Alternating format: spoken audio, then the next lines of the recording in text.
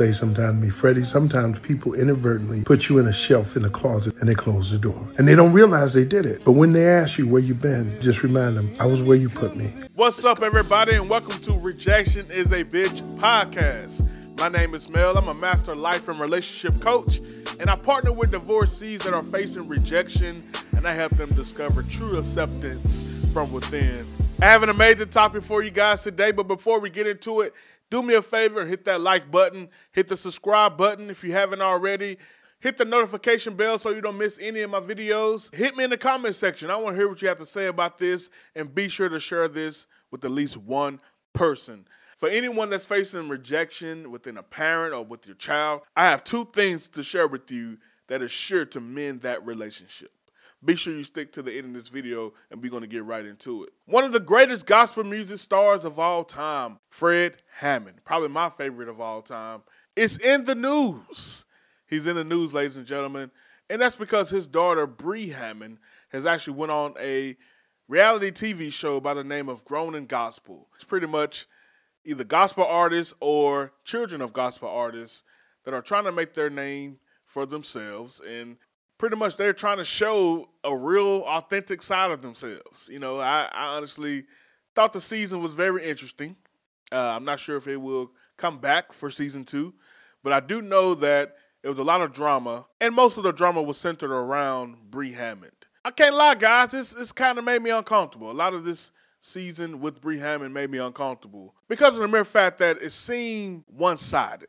A lot of her talking points seemed one-sided, whether that be from the relationship of her husband, who she's married to for the second time, and it sounds like they're set to get another divorce, or the relationship between her and her father. Let's take a look at a small clip of that, and maybe you'll see what I mean. The strain on my relationship with my father has affected my career. I always wanted to follow in his footsteps, but it's almost like I would want a relationship that would involve closeness.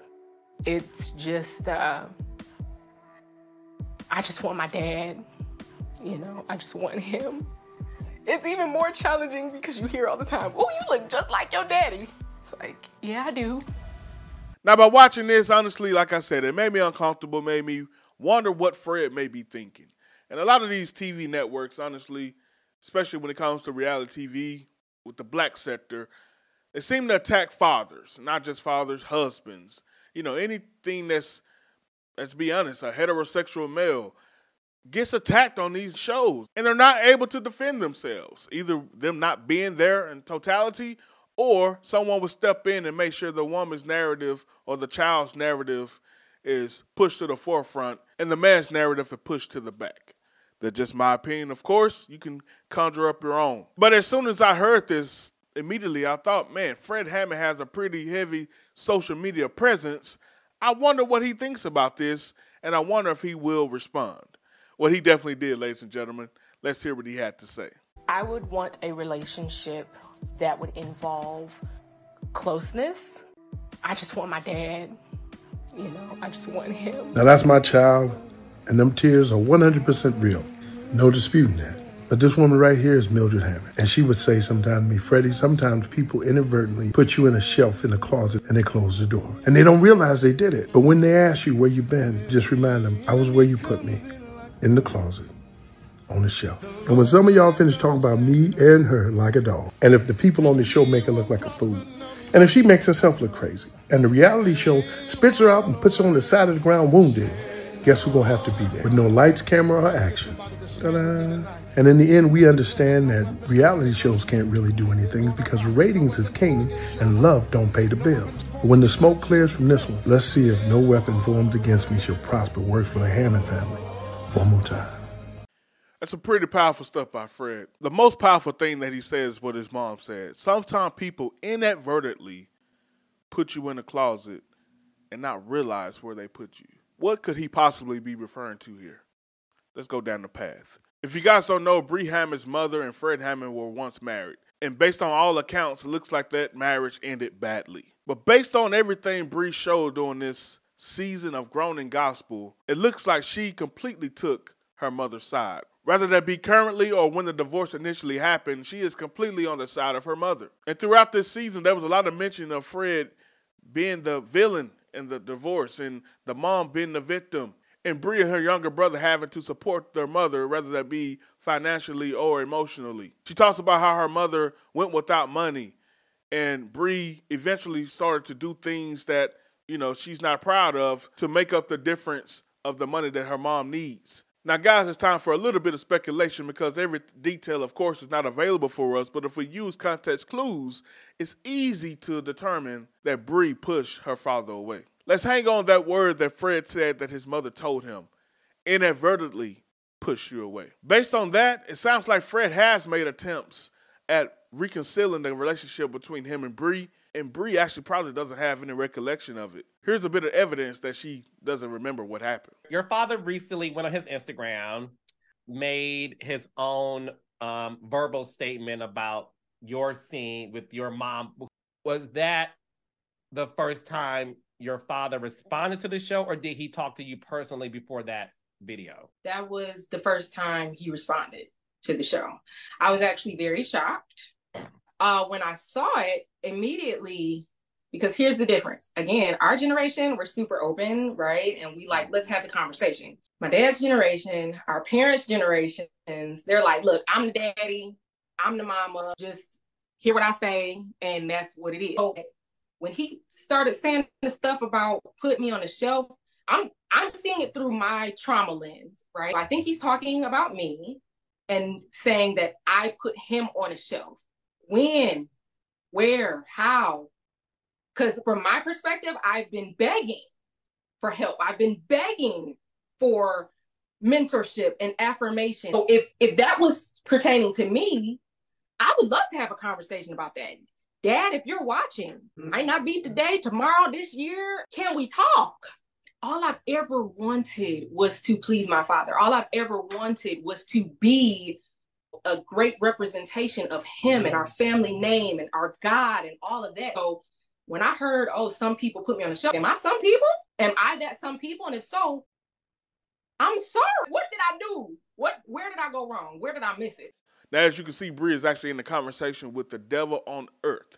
I believe Carlos King is one of the most evil people on this earth. I think he's deliberately destroying families for views. He's deliberately destroying men for views and for content. You can't point to any show that he's been a part of or produces that uplifts heterosexual black men.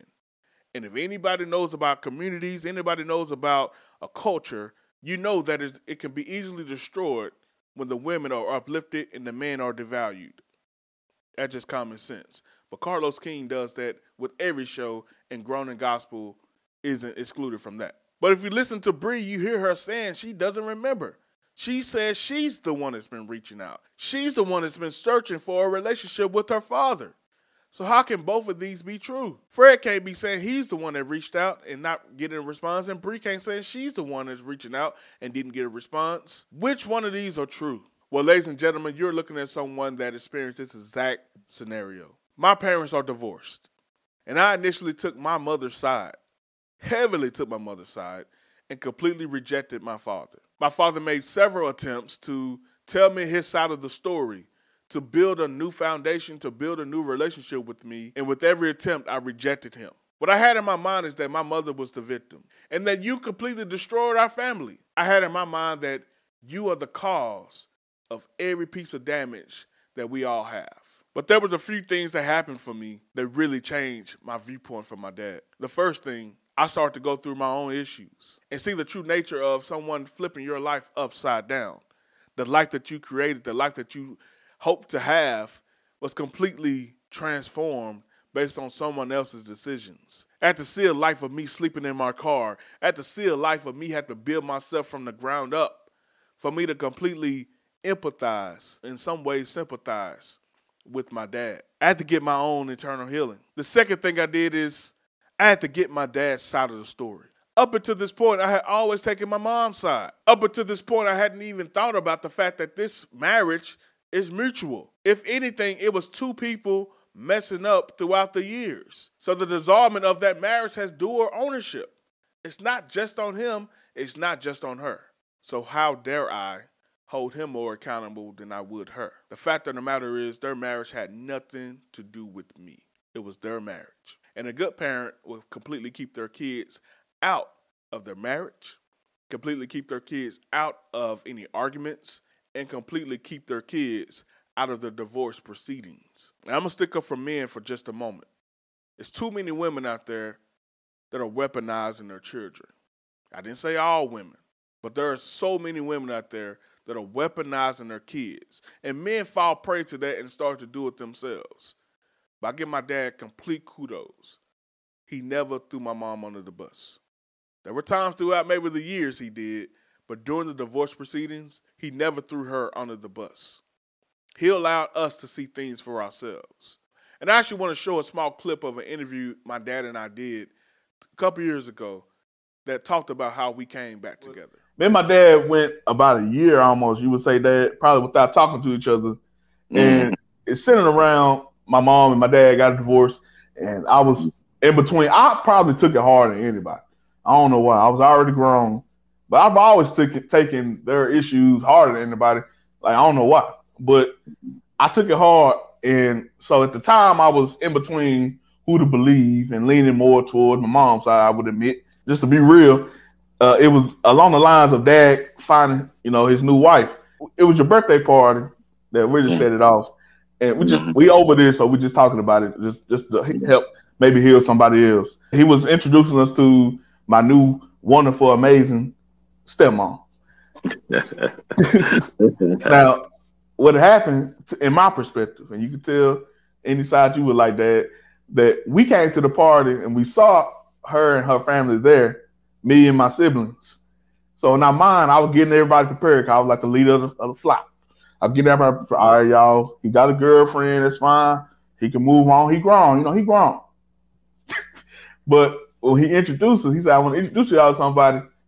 This is my fiance.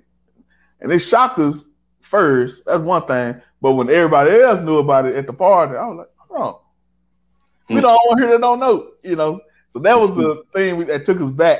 Anything you want to talk about from that part yet before we get into the reconciliation and how we came back together?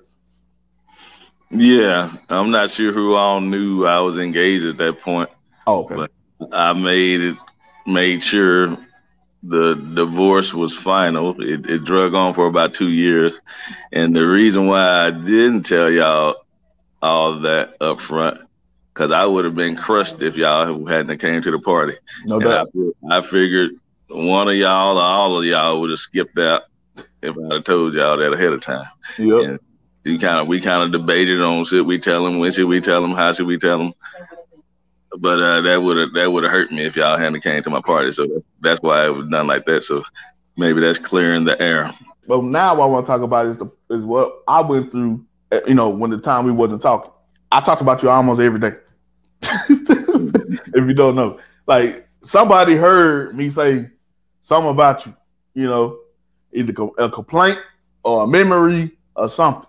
Somebody heard it, whether it's my ex or people at work or whatever, to the point I had call him a friend or acquaintance or whatever, to the point he was giving me rides to a bus to ride the bus at one point.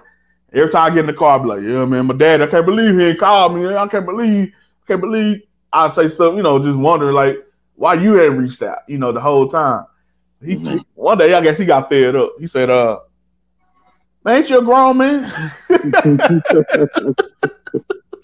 Like, ain't you a grown man? Talk about your dad every day. You call him if you need to, or if whatever. So he said that like something clicked. That was the first time something clicked. Like, I am just sitting here crying, like, and whining every day instead of doing something about it or leave it alone. You can talk about on your side, like what type of thoughts did you have, during that year that we wasn't talking? Yeah, I reached out to all three of y'all via text, and I pretty much got a negative response from you. I remember that. But I was kind of giving it time. I was like, I did my part, and then the ball was in your court. And then I felt like time heals all wounds. And we prayed about it and put it in God's hand. And then we saw other people that we're close to going through the same thing. So I feel like if God did it for them, he can do it for me. Right.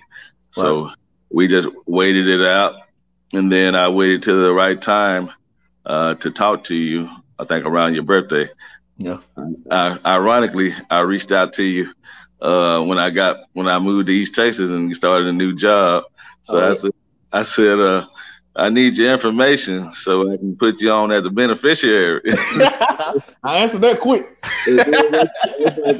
You ever got back in touch with me in years? So I said, okay, he's still smart. No, if something happened to me, he can be somewhat of a beneficiary. Right. We reached out to you that way, and then we ended up talking on your birthday, and I kind of let you know why certain things were the way they were with me and your mother. But I used to always, teach y'all the truth is going to stand. When you tell the truth, you don't have to have a good memory and lie, because the truth is going to stand alone, and lies have little legs. It's just a matter of time before they catch up with you. And so some of the things that I tried to do as the man and as the father, no shade on her, but she prevented it. And at a certain point, I got tired, and I kind of had that feeling of it's just a matter of time, because one thing a man is not going to put up with continuously is disrespect, and the other part ain't going to go into the other part. But man, the most important thing for a man is to feel respected. The most important thing for a woman is to feel love, and that's in the Bible, right? And that's true. So that once I explained that to you, it seemed like that kind of broke the ice, and we got back on track. What you did that day, because it was amazing that you reached out, because I was at one of my lowest points. Because that's when me and my ex had just separated. I was in between jobs, I believe. I just didn't know where I was about to go. That was the beginning of this journey that led to me who I am right now. So for you to come, that was like, the money was needed at the time, but more than anything, it was like my dad reaching out to me, like finally. It was kind of after the guy had told me, man, you're a grown man. It was all that leading up to, I was ready at that time. It's like everything had aligned itself perfectly for me, for you to come that day, and for you to reach out and be so open. And then you allowed me to express myself to you, and was, it was kind of a tough conversation, but you accepted it, and that was everything to me. So that's the healing I needed. What I had to do is forgive you, not just for that moment of your birthday party, but I forgave you for history, because I think every man needs to forgive their mom. Most moms are just overbearing. They loving, but they overbearing, and they coddle kids. They they set them up for failure in a lot of ways. And it takes a father there to balance that out, to say, hey, don't do this time, don't do this that time. So a lot of times I harbor anger towards you, because at times mama will be the predominant voice, and just really setting us up for failure and just dominating us all day. We call it the drill sergeant. Like, I ain't trying to talk bad about mom. I'm just saying that's what would happen. And you need that father there, but you was so busy. I'll praise to you for what you did for working.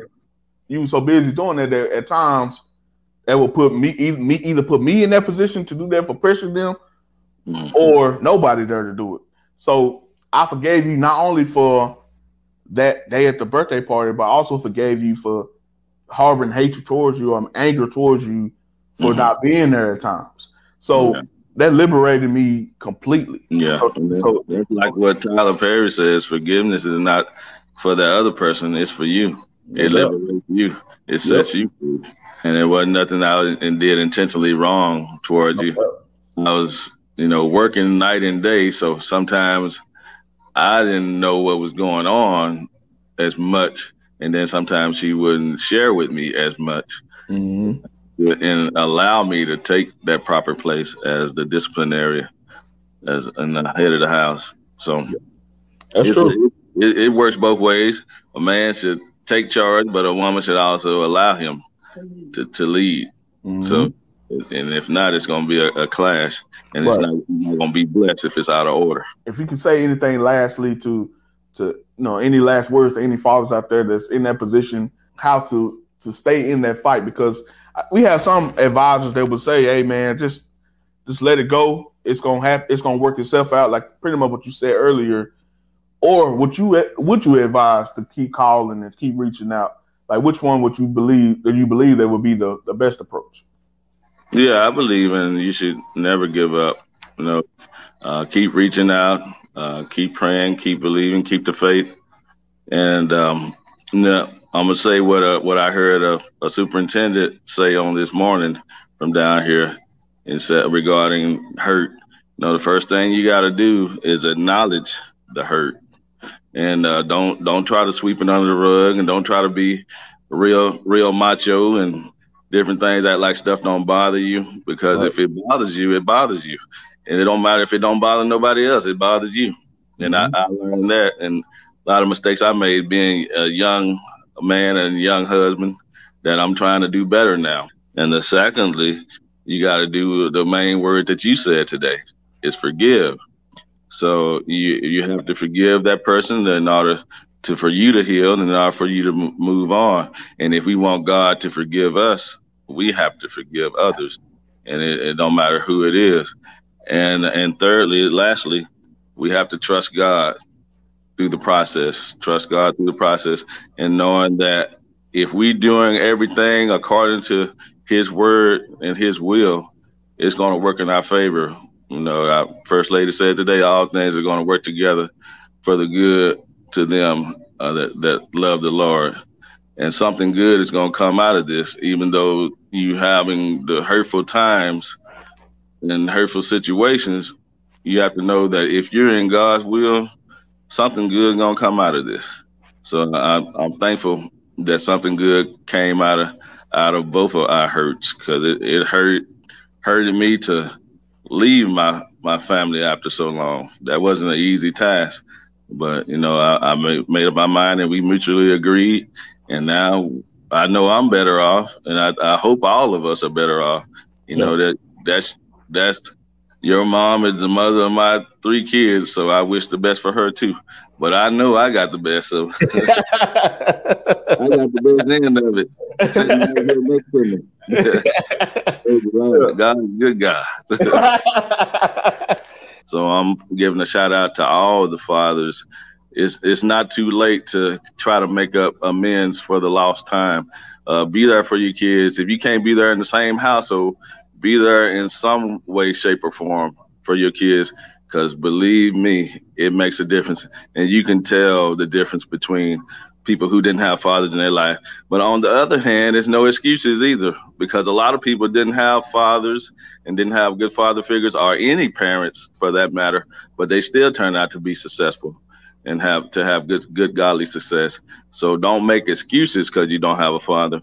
But fathers, you do play a major role regardless to what anybody says.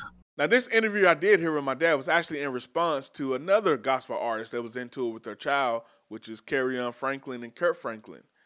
And we was talking about the fact that if my dad and I can do it, so can Kirk and Carrie.